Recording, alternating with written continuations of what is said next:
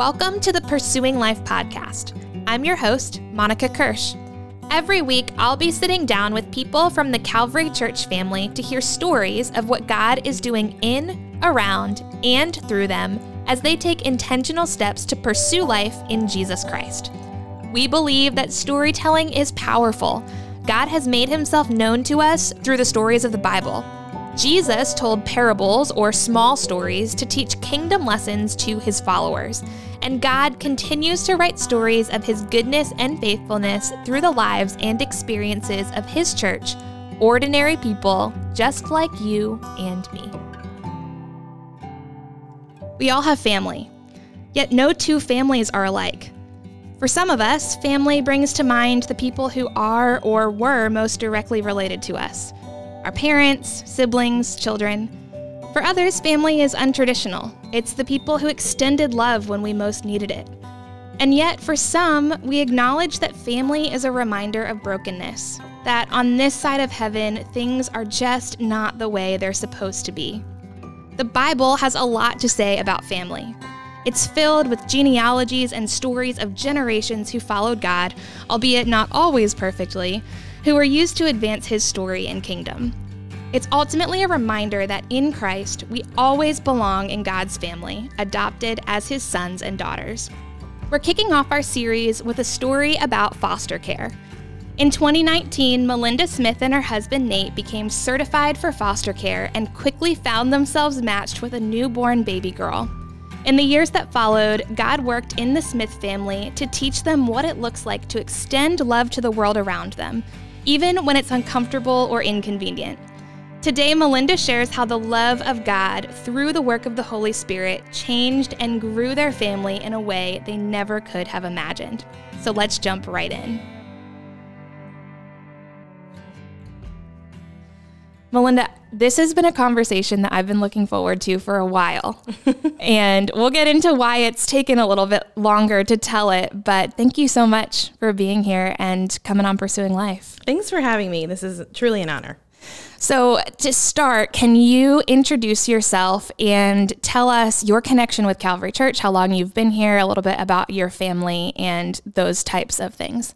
Sure. Yeah. So my parents both work here at the church, so they're on staff, and we moved here when I was in 7th grade. So I've been a part of Calvary Church since middle school, and it's been truly a blessing and crucial in my walk with the Lord.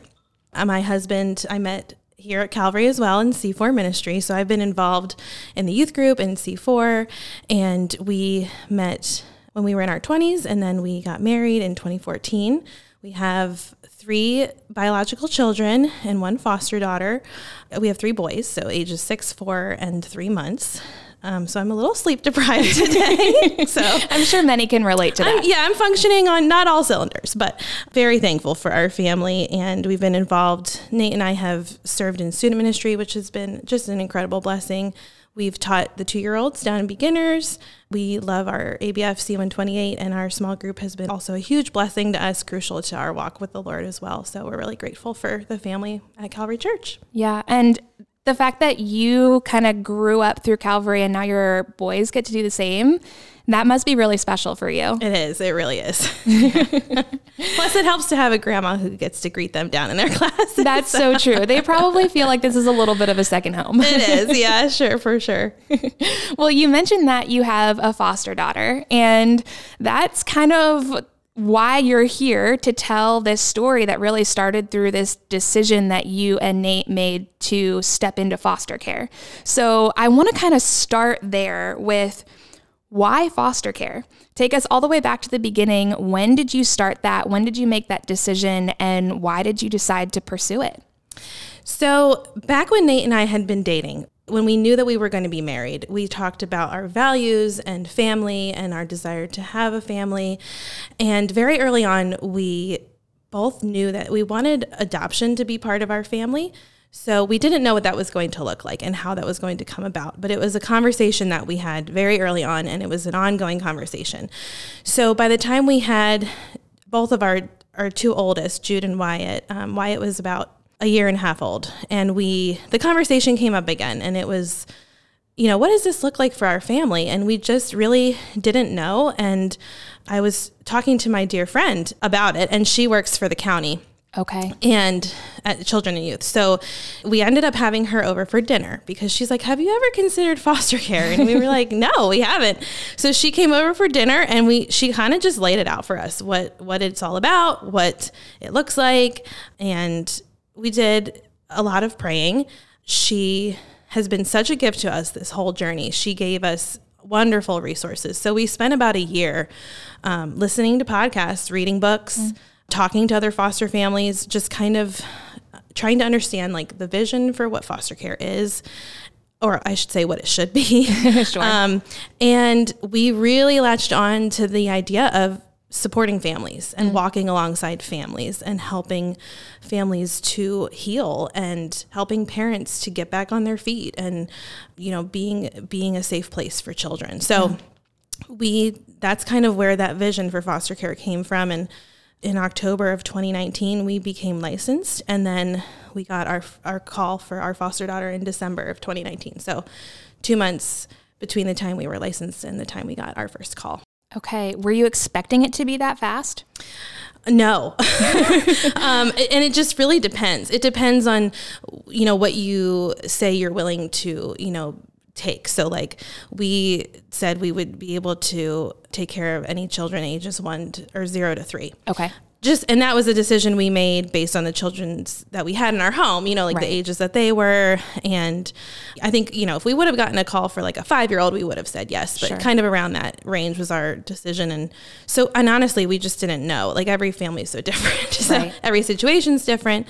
So we were kind of surprised to get a call that fast, especially for a newborn, because usually it's more rare to have a call for a newborn. Usually family will step in to take care of a newborn. So it was a surprise, but nonetheless, we said yes, and the rest is history. Yeah. So she was how old?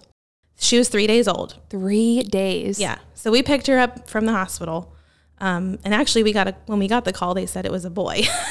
Really? Yes. And then they came back and said, actually it's a girl. So we said, well, either one is fine. So, so we picked her up from the hospital, and that experience was really challenging and vulnerable for both parties. Just, and as a mom, like I can't imagine. I don't care why you are involved in foster care. It's unimaginable to have a stranger walk into your hospital room and take your child from you that you just birthed.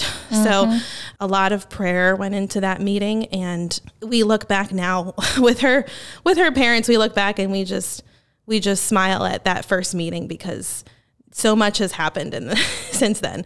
But it was definitely really awkward, to be honest, and really uncomfortable. And we just prayed over that time that they would sense our love for them upon first meeting.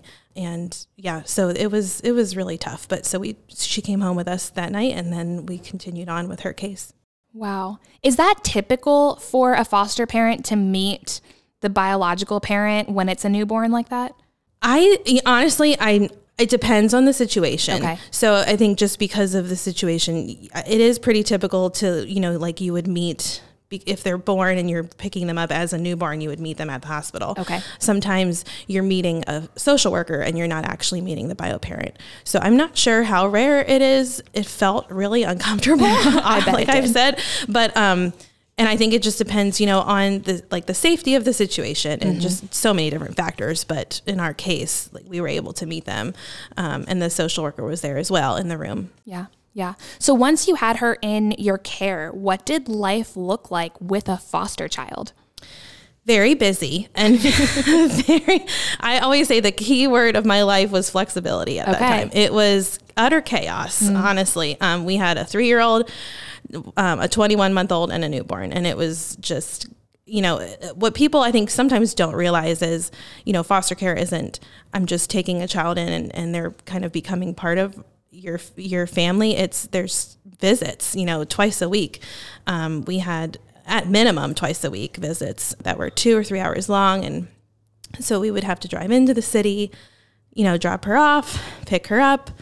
And it was a lot. Of course, often there would be tantrums getting in the car and And at times, I look back on that time and I think, that was insane. How did I do that? And honestly, I just think like it was truly, well, number one, it was the Lord. He gave us strength for each day. And also I think it was so valuable to teach our young children that being flexible and uncomfortable for the sake of loving others, it matters. And we would have conversations with our 3-year-old in the car, like, I know you wanted to keep playing with your toy, but right now, baby girl needs to see her mommy and daddy, and we're going to do that for her. And so just teaching from a very young age, I think there was such a huge opportunity to expose our kids to tangible what it looks like to live out the gospel, which is also a huge reason why we just loved foster care and love foster care, because it's what better way to teach your kids how to love other people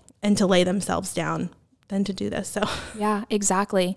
Can you briefly touch on, for those that aren't familiar with foster care and kind of what goes into it, what is the goal of foster care? And also, like, when you went into this whole thing, did you have like an expected outcome in mind with your foster daughter's particular situation? Yeah. So this is obviously a loaded question. And I think it's, again, there's so many things that go into every case. So it's just, it's so hard to like make a blanket statement. Right. But generally foster care, the goal of foster care is to reunify families. So the goal is to kind of come alongside of a family and to, and actually now the language has changed. They no longer call us foster parents. They call us resource parents. Interesting. And I think it's more appropriate because my job is to be a resource and to, walk alongside a bio parent and help them to be a resource to them and help them, to get back on their feet, to, be maybe an example of like how to parent or whatever. So the goal of foster care is always to reunify a family, to keep a child with their bio family, to provide the resources that they need to be together. And then secondarily, at times, it does turn to adoption. And so as a foster parent, at least in Lancaster County, when you become licensed, they make it very clear, the goal is to reunify, but also if you can be a resource permanently, that is also a secondary goal. And that has, I think the language of that has shifted over the years. I think there's always kind of like a misconception of, people ask like, well, are you fostering to adopt or are you just fostering? And now that's no longer, there's not really that separation, at least for Lancaster County. Some private agencies still use that language, but either way, I do think it's helpful even just for the heart of the foster parent to recognize like the goal is to reunify a family. Yeah. So for you, since the language has shifted since you started, what was your expectation going into it? I think what was always really helpful was from day one, we really tried to not have expectations. Okay. And I think it was really helpful to just keep that in mind, even when, we had multiple caseworkers along the way say, you are definitely going to adopt this little girl. There's no question. And even when they would say that, Nate and I would just look at each other and remind each other nothing is final until it actually is. Yeah. And our goal is still to reunify this family. And so I think because of the prep work that we had done with really understanding the heart behind foster care, that really helped us. I think it would have been very easy to kind of, and it still was hard, of course, to have the constant ever-changing goals happening. But I would say, our expectations, we really tried to keep our hands open with expectations as far as how the outcome would be of the case. Right. But like I said, along the way, there was 1 month we would be told we were going to adopt her. The next month we were told a family member, is going to take care of her and she's going to move out of our home next week. And then that changed. And so things it changes like every week, literally. So I think as far as, knowing what the outcome would be, we really had no clue. Yeah. Yeah.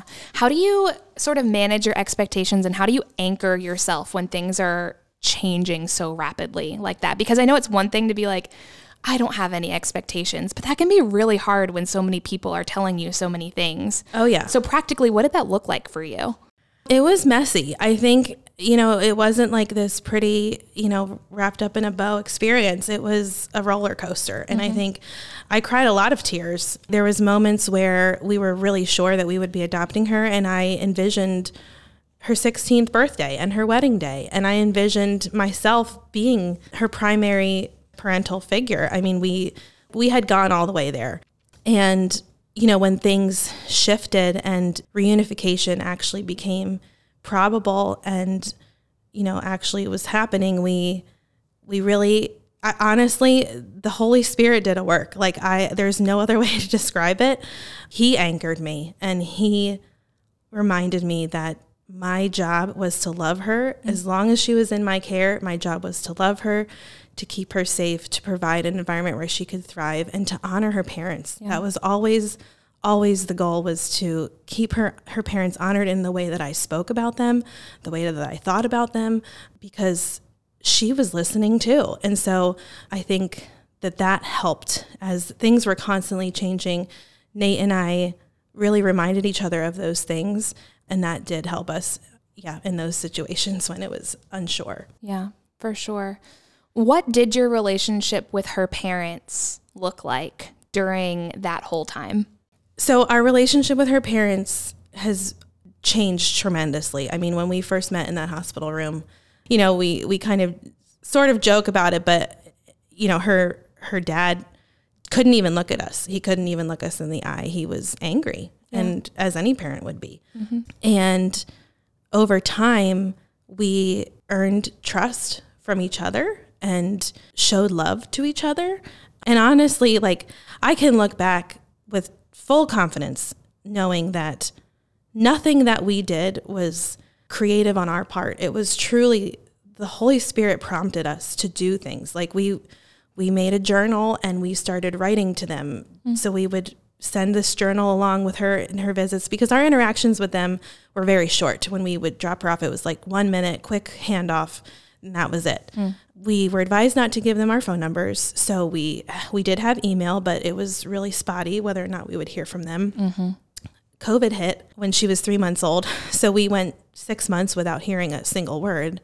Wow. No visits were cut off. It was a crazy time to be in foster care. I'm sure. The courts, it was a mess. And so, it was just up and down, our relationship back and forth. And I think, the Lord just kept prompting us to show them that we love them. And so we had this journal, and they started writing back after a few months. Wow. So we had that back and forth. And now she has that to look at as she gets older, which is really special. Mm-hmm. And then eventually, after about 18 months, something really shifted, and they were really making huge strides towards their reunification goals. And we started to see this big shift. And we decided that we were going to give them our phone numbers. So we wrote them a letter and basically said, we are all on the same team, and we want you to have our phone number because we want to really have a relationship with you. And we feel like it's hard to do that in the time that we have. So they texted us, and they started coming to our house. We invited them over for dinner, and over the next span of the next 6 months, from her time when she was 18 months to age 2, our relationship really kind of took off, and it really felt like family. And I think that there was just mutual respect, mutual trust. And I mean, now we celebrate the holidays together. We are just one big family, and it's truly just the Lord just orchestrated that, and he did a huge, huge work. Yes. It's amazing. And I mean, it's only God, right? Yeah. Nobody else could have orchestrated what has happened. And I don't want to get too far ahead because, as you said, reunification became the goal at one point. Yeah. And so at what point did that happen? And what else was happening in your life at that point? How was that for you? What was that process like? Yeah. So, I don't want to paint this picture of, it was just all wonderful. Right. Of course it was hard. And at the time that reunification was really kind of pushing forward, we had found out that I was pregnant with our third. And within a couple of months, I started having really severe physical complications. I had migraines, vertigo, to the point where my husband was struggling to like get into work. Like I just couldn't be alone. And at one point I was very, very sick and ended up in the ER to find out that I had contracted COVID, and it was a really rough bout of COVID. And on the way to the ER is when we got the call that she was moving officially. Oh my gosh. So it was just, I did not know that. it was intense. It was, and I mean, we literally had to just put the phone down and say, we'll deal with that later, you know? So coming home then and just working through some of the side effects of COVID, and we had then like a month of sickness in our home. Anxiety and depression to a level that I've never experienced before became part of my life. I was experiencing multiple times a day, very intense panic attacks. I could not get out of bed. I couldn't take care of my kids. I had family members coming over to feed them meals and take care of them because I could not do it. It was very, very challenging and very scary time. And that lasted for, I would say, 3 months. And that was the last few months that we had with her. And so I was also processing, grief of she's leaving and I'm not present. I'm not there for her. So it was a really dark time for me, honestly, mentally, emotionally, spiritually. It kind of felt like, Lord, you have been working through this whole experience and you've been walking us through. You led us here and now you're just leaving us. Like you're just dumping us off to pick up the pieces of this mess now. I know that's not true, but that's how it felt.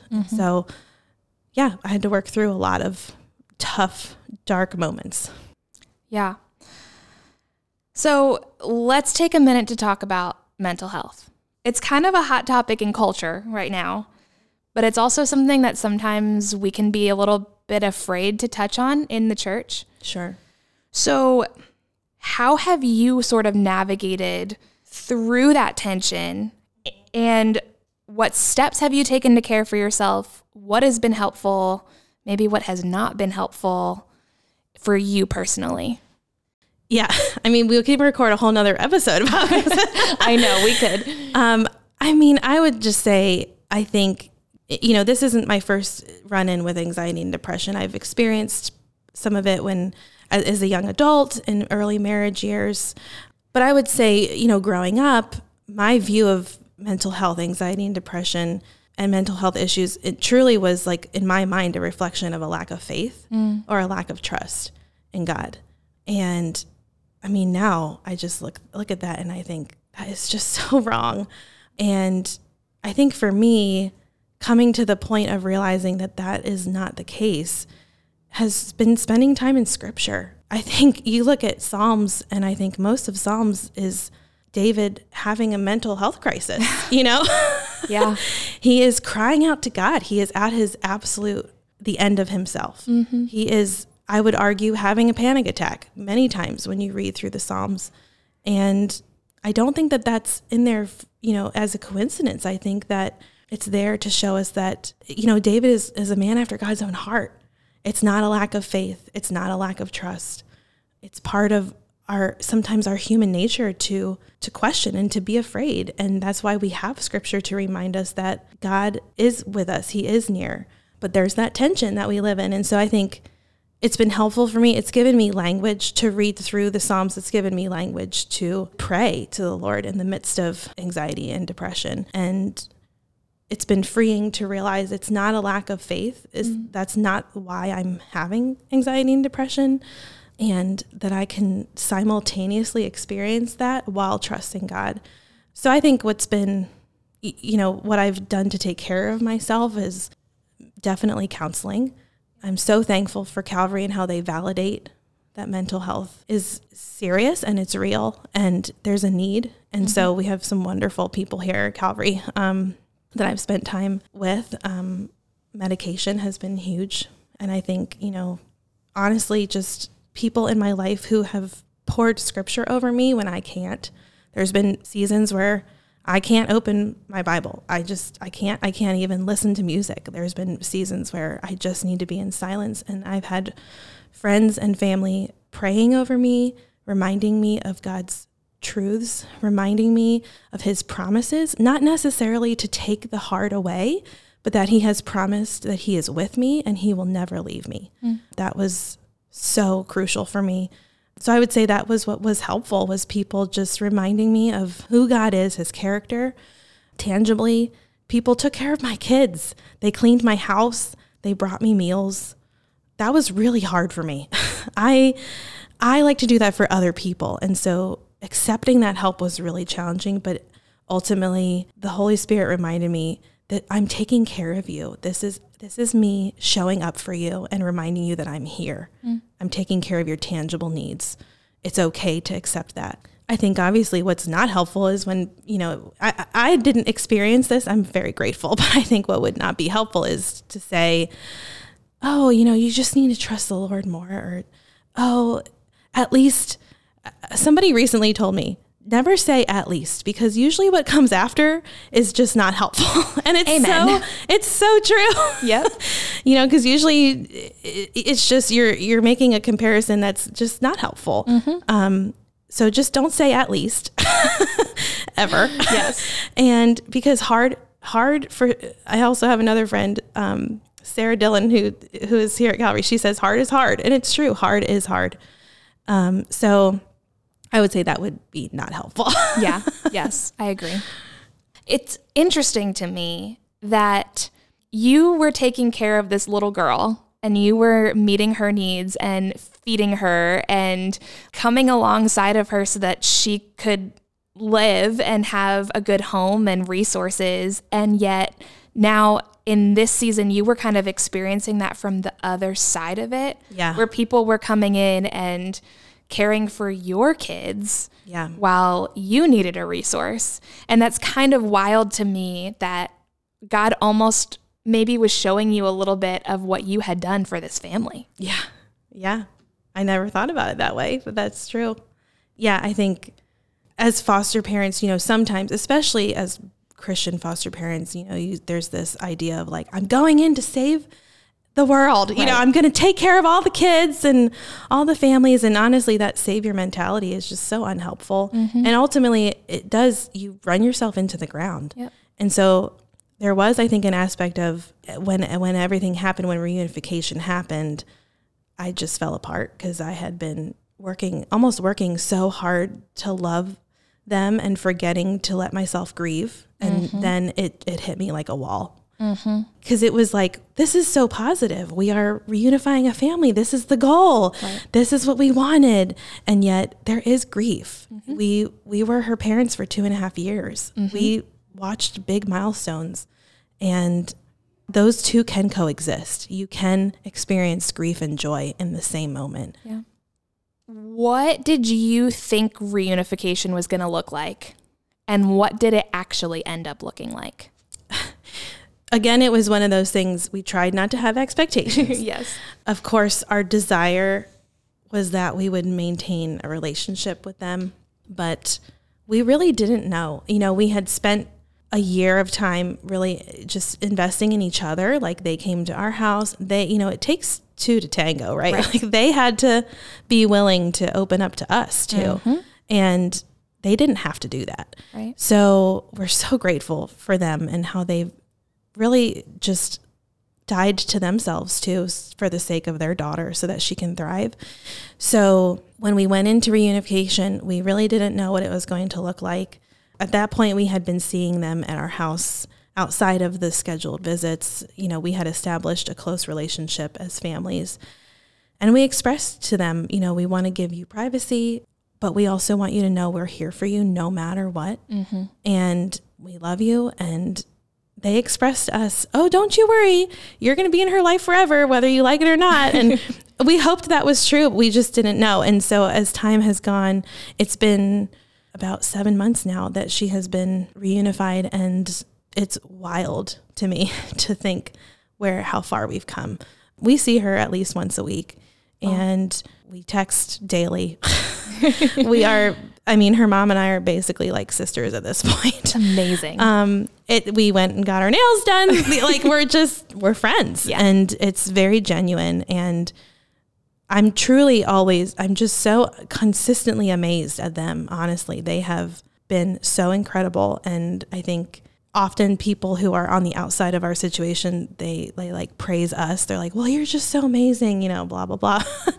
But I will always sing their praises, because they, like I said, have opened themselves up to this. They did not have to do that. Right. And they've done it for the sake of their daughter. Mm-hmm. And she is thriving. So it's beautiful to watch. Yeah. How, now 7 months in, how are you doing?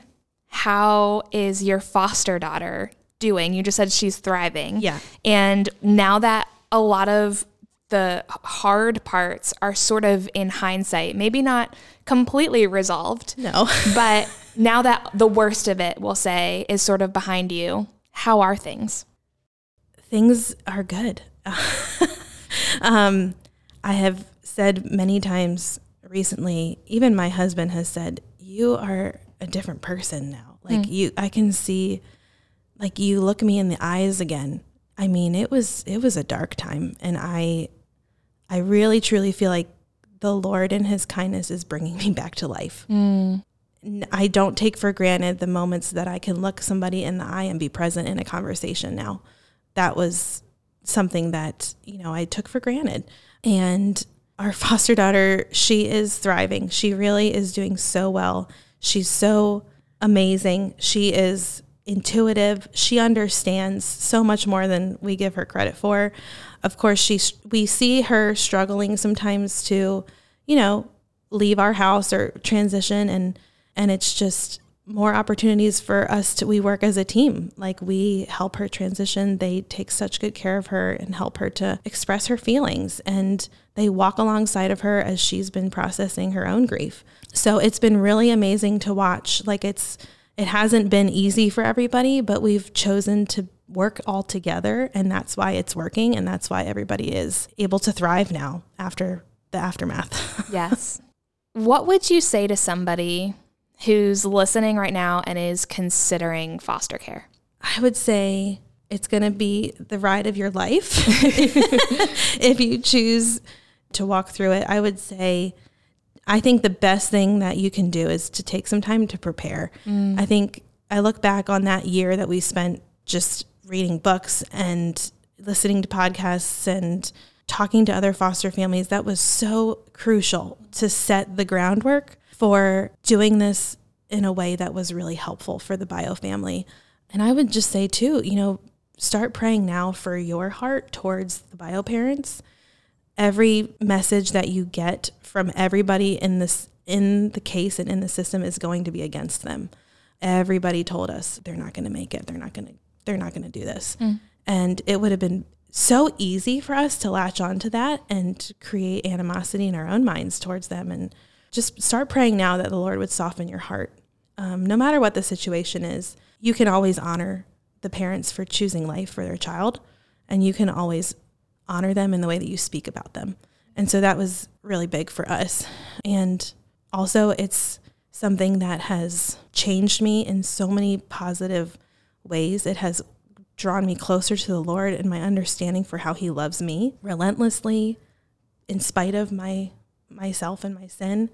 And it has, like I said, in a world where, my kids truly are privileged in a lot of ways, it's been such a huge tool for us as a family to live the gospel out and show our kids that sometimes to love people, there's a high cost, but it's worth it every time to be uncomfortable for the sake of loving other people. When the Lord prompts you to do something, lean into it. And even if it makes you uncomfortable, most likely it's going to be something that's going to change your life in such a huge way and be so much better than you could have ever imagined. Amen. I know that's been true in my life. So we're talking about family in this series, and my last question for you is centered around that. But for you, when I ask this, I'm thinking about the family pictures that you recently took with your foster daughter and her parents and the shirts that you were all wearing. So if you can tell that story when you answer this question, I think a lot of people would really love to hear it. But okay. The final question is, what is family to you? And what has family taught you about God? To me, family is a place that's safe and a place that you can just be yourself. Yeah.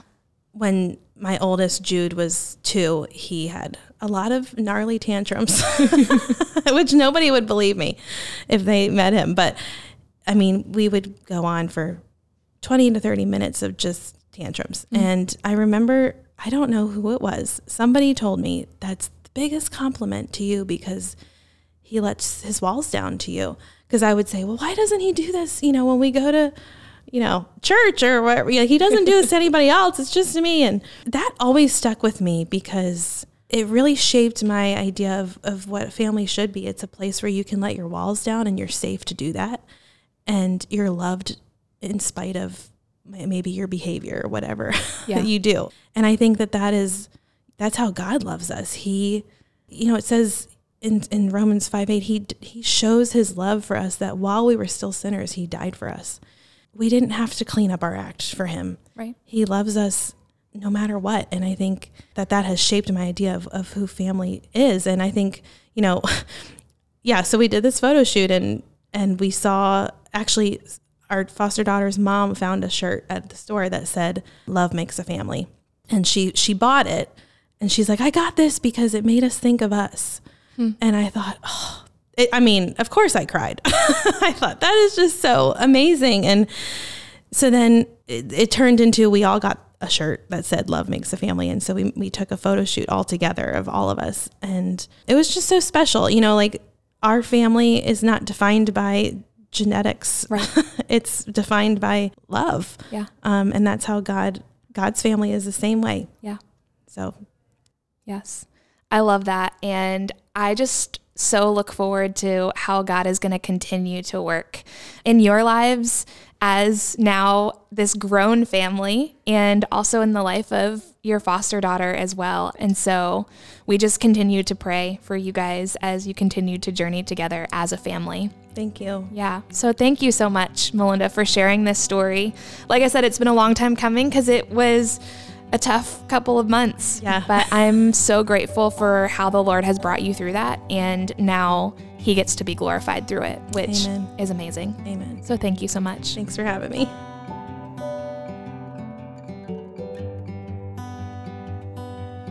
At the beginning of this episode, I mentioned that it took some time for this interview to happen. Melinda was originally supposed to share her story over the summer, but right after we planned to record our interview, Melinda and Nate found out that their foster daughter would be reunited with her biological parents, and as Melinda shared, she ended up in an intense battle with her mental health. So for obvious reasons, we put the interview on hold. But as Melinda and I reflected together after our conversation, it was so evident that God has perfect timing, because he has done so much work in the last several months that Melinda wouldn't have been able to share had we recorded this interview sooner. I appreciate Melinda's transparency in sharing not just her foster care journey, but also her struggles with anxiety and depression. If you attend Calvary Church and this conversation hit close to home, Calvary has a pastoral counseling ministry that might be a great resource for you. To learn more or set up a time to meet with one of our counselors, you can send an email to care@calvarychurch.org. Our team would love to walk alongside you. As always, don't forget to subscribe to the Pursuing Life podcast so you don't miss any upcoming episodes. Thanks so much for tuning in and have a great week.